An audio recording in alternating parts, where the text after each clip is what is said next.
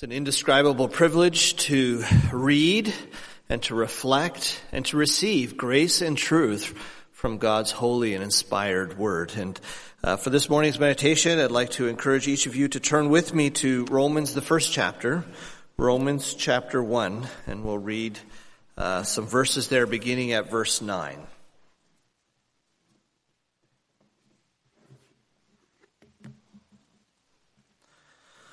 Romans, the first chapter, beginning at verse 9. For God is my witness, whom I serve with my spirit in the gospel of his Son, that without ceasing I make mention of you always in my prayers, making request if by any means now at length I might have a prosperous journey by the will of God to come unto you.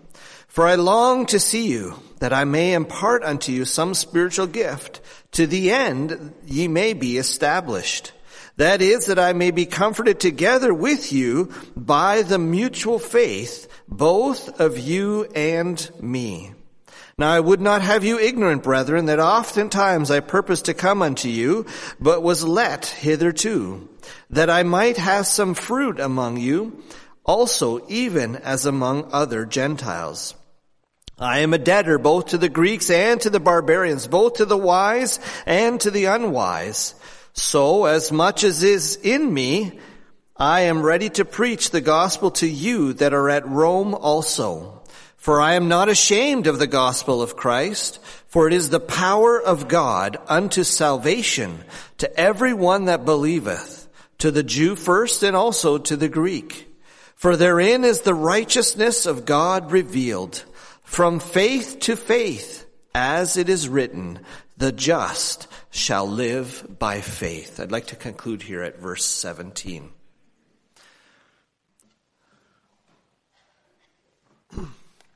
The book of Romans is probably one of the most significant theology books that we have in the New Testament, as it establishes and solidifies the theology of what it means to be a believer, what it means to be justified by God's grace. Really a great, not only an overview, both in the breadth and depth of what it means, what the gospel message means.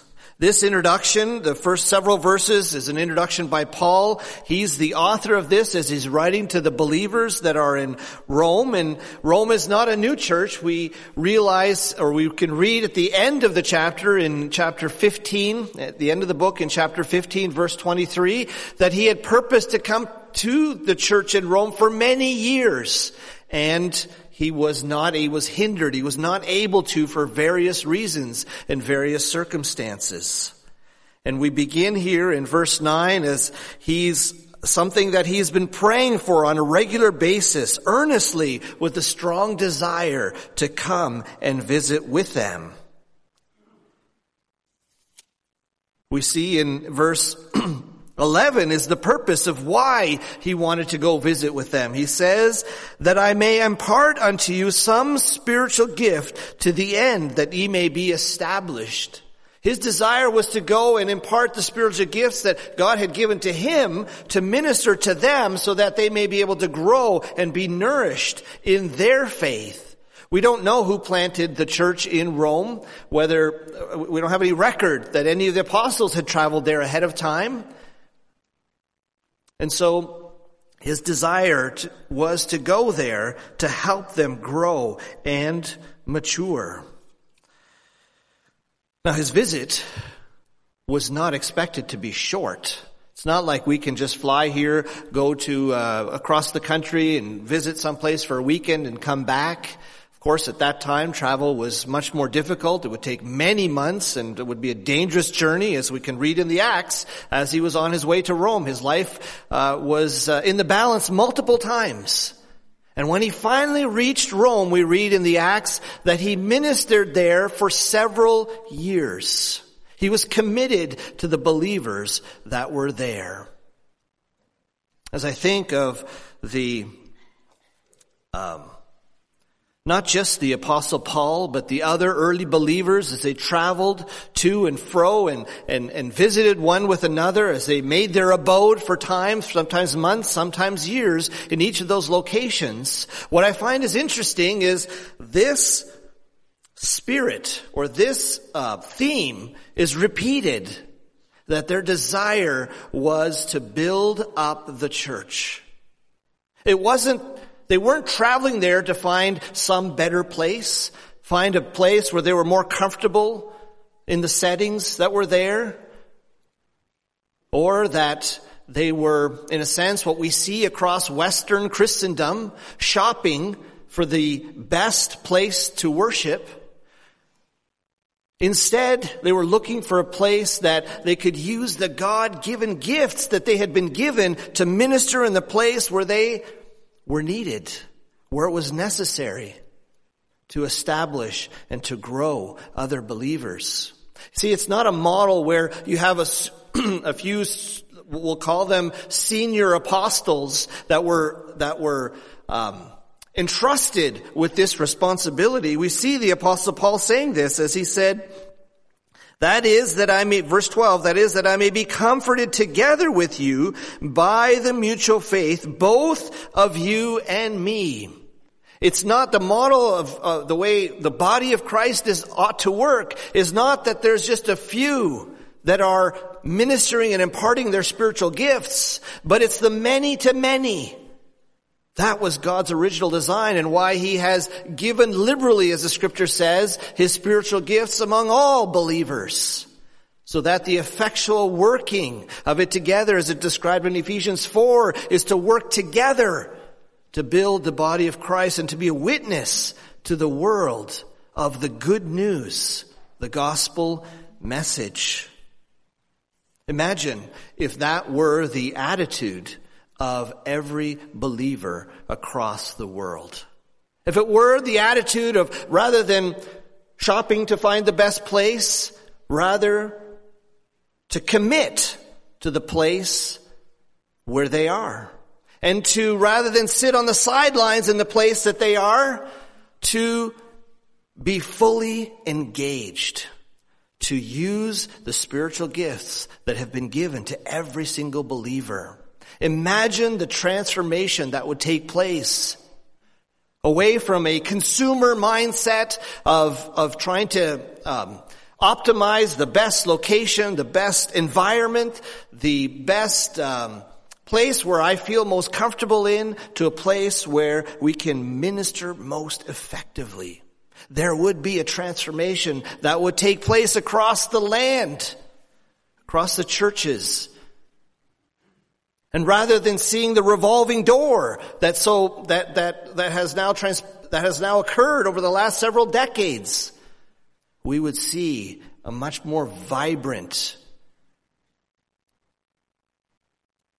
church that is well grounded across all of the spiritual disciplines that God has imparted to each believer.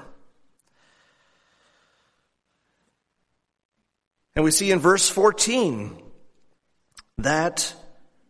verse 13, that I might have some fruit among you also, even as among other Gentiles. He recognizes that the goal of the gospel message is not just to transform, but it's also about fruit, encouraging the fruit among all believers. And he says, I'm a debtor both to the Greeks and the barbarians, both to the wise and the unwise. In other words, he's a debtor he feels an obligation, a passion to reach the world. He's using multiple categories here, but you could summarize it by saying he has a debt. He's obligated to share this good news of the gospel to everyone that he comes across in his life. And we see that is a theme that is common in his entire life as he ministers. And then verse 16, for I am not ashamed of the gospel of Christ, Why do you suppose he'd write, I'm not ashamed of it? It's probably hard for us to really understand the context in which he's writing. Many times he was writing these epistles while he was in prison. It was not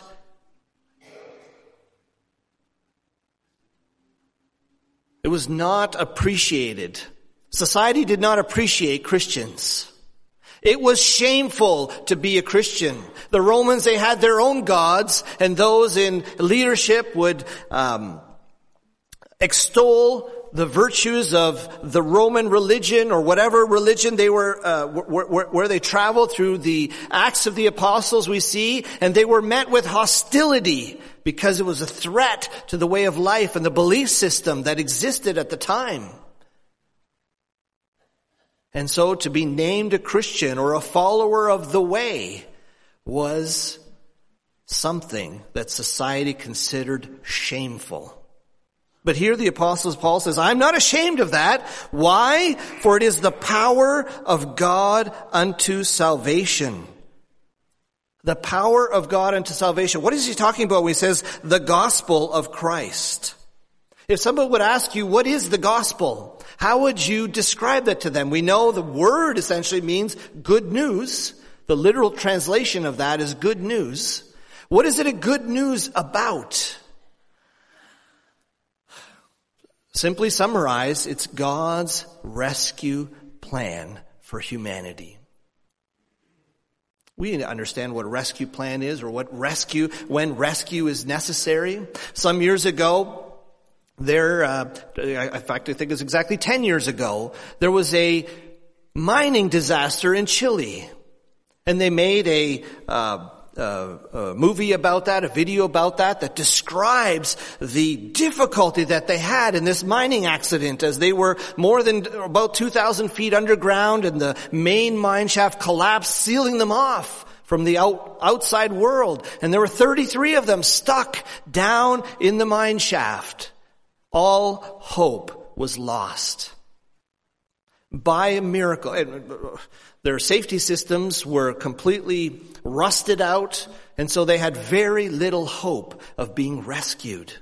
And then there came hope where they established contact and were able to get a message down there that rescuers were working around the clock so that they could get them out. And it took them 2 months. 2 months before they could rescue them. Imagine if you were stuck down in that mine. It's 30 degrees Celsius down there, entirely dark. They were able to pass some water and food down there on occasion. But imagine as you hear the earth rumble and shake and you wonder, is this the time where the end has come? Or will the rescuers actually be able to get through? And when they finally got through, every single one of them miraculously was rescued and was able to be returned to their family in good health. And it was heralded as a miracle, as it rightly should have been. And in a sense, that is the gospel message. It's God's rescue plan for us as humanity, as we find ourselves alienated from Him, as we find ourselves in sin, in rebellion in a sense. And then we suddenly realize we're in a tough spot. For those that don't recognize that you're in a tough spot, it's hard to really see the value of the gospel message. If life is going well for you, if you think that everything is just working well and the rest of your life will just unroll in the same way, there will come a time where you will recognize your need. And I pray that it doesn't take a difficult circumstance for that to come upon you. Instead, if you are struggling with seeing your real need of being rescued, is to ask God to show you why you need to be rescued. And you will find in the word where it says, for all have sinned and come short of the glory of God. And that as a result of our sin, God being just must, and Him being holy, cannot be in the presence of our sin.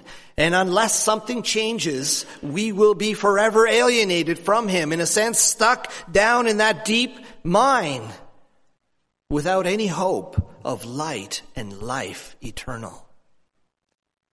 God recognized that, so he became man in the great miracle of the incarnate work of Jesus Christ. As he came to us because we could not come to him, he demonstrated his character through the life of Jesus Christ. So there was no doubt of God's love for mankind. Prior to that, if you can see the throughout various phases or ages in the Old Testament, how people had a wrong view of God.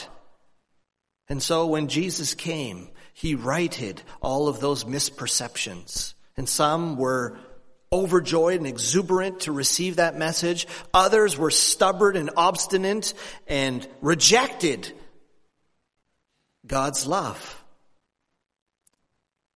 And then sometimes we say that God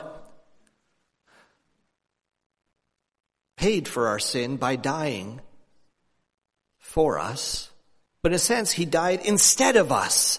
It was a substitution. He took our place because we deserved to die for our sin. But he didn't just die. He rose again and conquered death and the grave to usher in a new era of life eternal. Demonstrated that it was not just a theory, but that God has a plan that far exceeds the here and now. That is the gospel message. He says, so he says, for I'm not ashamed of that message, for it is the power of God unto salvation. That word power is the Greek word dynamo. It's what dynamite is named after. See, dynamite was something that was invented in the 1800s, became revolutionary in the mid-1800s, as now you had something that was innocuous as a little cylinder like this that could transform the landscape where it was deployed. And it was one of the main tools used by those that were building the cross-continental railroad, especially across the Rockies. They had a monumental task to take a train that weighed hundreds of tons to move it from the West Coast across the Rockies over thousands of feet of elevation to be able to make that across. The Rockies were inhospitable to even you had to be a tremendous, if you traveled there by foot or by cart, by horse, it was a dangerous journey. And so they used dynamite to transform the landscape, to make way for this railroad to be able to pass across that mountain range. In a sense, it reminds me of the John the Baptist, who was called to make a way for the Lord, to make the rough paths, the crooked paths straight. In a sense, to prepare, to transform the landscape, to prepare the way when Christ came.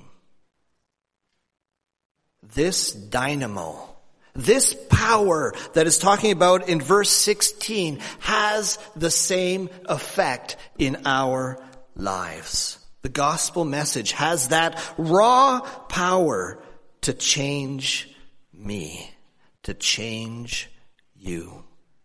That power will transform our lives, making a way, getting rid of those barriers that prevent us to live in the way that God intended us to live, in full fellowship with Him, and to be ambassadors, to be a reflection of that raw power to the world around us. See, the primary purpose of the gospel is not just to change our behavior, but it's to change our heart, the very nature, the very essence of our inner being. And it's not just about overcoming our own natural selfishness as we've all come face to face with it. And it's so much easier to see the natural selfishness or pride in others. But every one of us have it to varying degrees. And the power of the gospel is there to change us from the inside out. But it's not just our own nature that we have to fight against, but we also have our arch enemy, Satan himself, that capitalizes on this nature. And the power of the gospel gives us the ability to overcome not just our own innate shortcomings, but also even the very power of the enemy. See, Christianity is a very unique religion. Most other religions, at least the ones that I'm familiar with, will say, obey, then you are accepted. But the gospel message says, we are accepted, and as a result, we obey. It's the other way around. And we see in the Apostle John, as he wrote the first epistle, his first epistle in 1 John 4, the 19th verse, we say, he writes, we love him, that is God, because he first loved us. He was the one that initiated the rescue plan. It wasn't because we suddenly realized we're in trouble and now we have to do something and got the wheels turning. No, he recognized long before we were even aware that we were in need of this power of the gospel. He initiated, and it says in Ephesians 1 that he predestinated. In other words, he prepared everything. He prepared everything necessary for that rescue ahead of time, before we even realized that it was necessary. And when we realize it, it's there for us as he extends his grace and the power to accept it. And it says, it is the power of God unto salvation to everyone that believeth. That's the prerequisite, belief. Everyone that believeth will receive the power unto salvation. That is a promise that serves as the bedrock of the gospel message. It's not just a mental acceptance that needs to take place to say, yeah, gospel is a good idea. I could see why it's necessary. It's just among many other things that are good that we should be doing. Unless it's preeminent in our life, it will not have the power. Preeminent meaning it's got to be above all other things. It's not just another thing that we can add in our life along with our good diet, along with good exercise, along with good sleep, along with other good health techniques. Those are all fine and dandy, and we need to, being physical beings, we need to be aware of those things. But the gospel message must be preeminent above all of those things in order to have the power of God unto salvation. Of course, the power, in order to receive the power, the scripture says that we need to repent. We need to turn around from the direction that we're going. And we understand very easily, repent from sin, yes, from the wrong that we've done, and we need to ask for forgiveness. Those are very important concepts of the gospel. But we don't just need to repent from our sinfulness, but we also need to repent from our righteousness.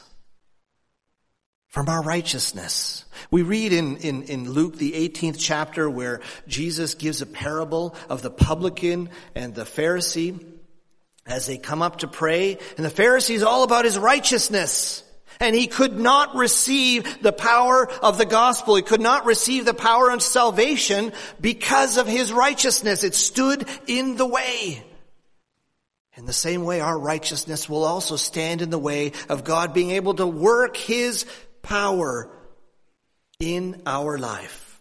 So my friend, if you have not received this power unto salvation, There's usually two reasons why. Either some will feel I am no good for that. I have sinned too greatly. It's too late for me to turn around. And that is a lie of the enemy, because it is never too late. While there is health and breath, that promise stands and is waiting for you to believe and to accept. But then there's the other extreme that says, I'm a good person. In fact, I'm even better than those Christians over there. And it's that righteousness that will prevent the power of God working your life in the same way. It's the same problem, just a different expression of it. But this doesn't just limit our own, for those who are not yet believers, but even as a believer, our own righteousness can become a blocker for God to work his power through us.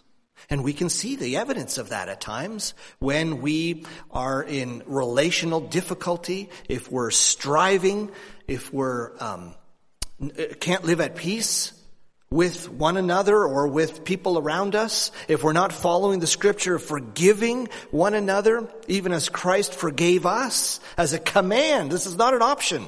This is a command. And it's because of our own righteousness or our own rightness. We believe we are right and we are better than the other party. We are in a sense, exalting ourselves. And that righteousness we have to repent from. Because the only righteousness that is truly righteous is God's righteousness that we put on. This cloak of righteousness, this garment of righteousness that we put on.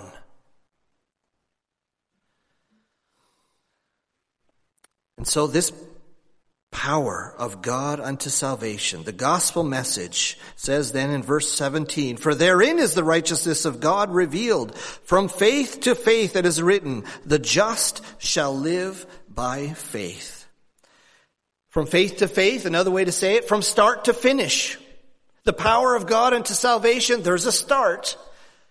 But it continues on from faith to faith. There's a building experience, even as he said earlier in the verses we read together about how he wants to impart that spiritual gift so they may be established. Another way is for them to grow, that they could grow stronger in the Lord. That is the journey from faith to faith, from one experience to the next, as we are to mature as a believer. And then he says, the just shall live by faith. Now he's quoting the prophet Habakkuk. We can read that in chapter 2, verse 4. Let me read this. Behold, this is now God speaking through the prophet Habakkuk. He says, behold, his soul, which is lifted up, is not upright in him, but the just shall live by his faith. So God is contrasting two extremes. He's saying the soul which is lifted up, in other words, someone who is self-sufficient, someone who is prideful, he's saying it's not upright. In other words, it's not straight, it's crooked. The person who looks inward for his salvation, for his how to live life, will not get it right. Because it's not found inward, it's found upward. The just shall live by faith. By faith in who? By faith in God, who provides this power unto salvation that allows us to live from faith to faith, to be victorious, and to carry out the mission he has given to each one that becomes a part of his family. So the gospel has the power to change me. It has the power to change you. But it also has the power to change others.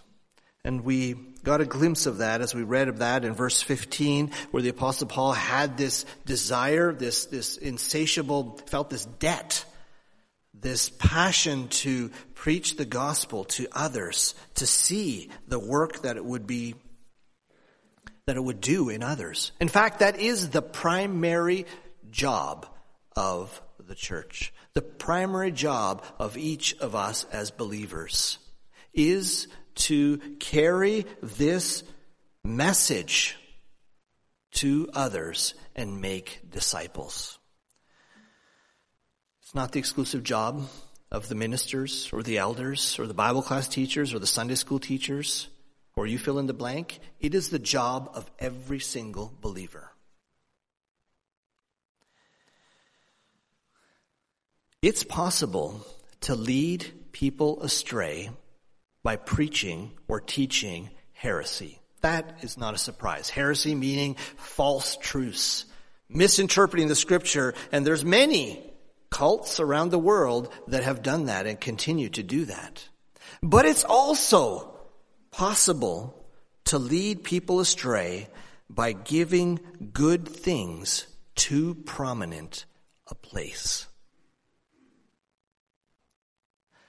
It's easy as a church to get involved in all kinds of wonderful ministries, but if it isn't because of the primary mission to make disciples, it can actually detract from the very purpose that God has given and instructed to each one of us personally and collectively as a body of believers.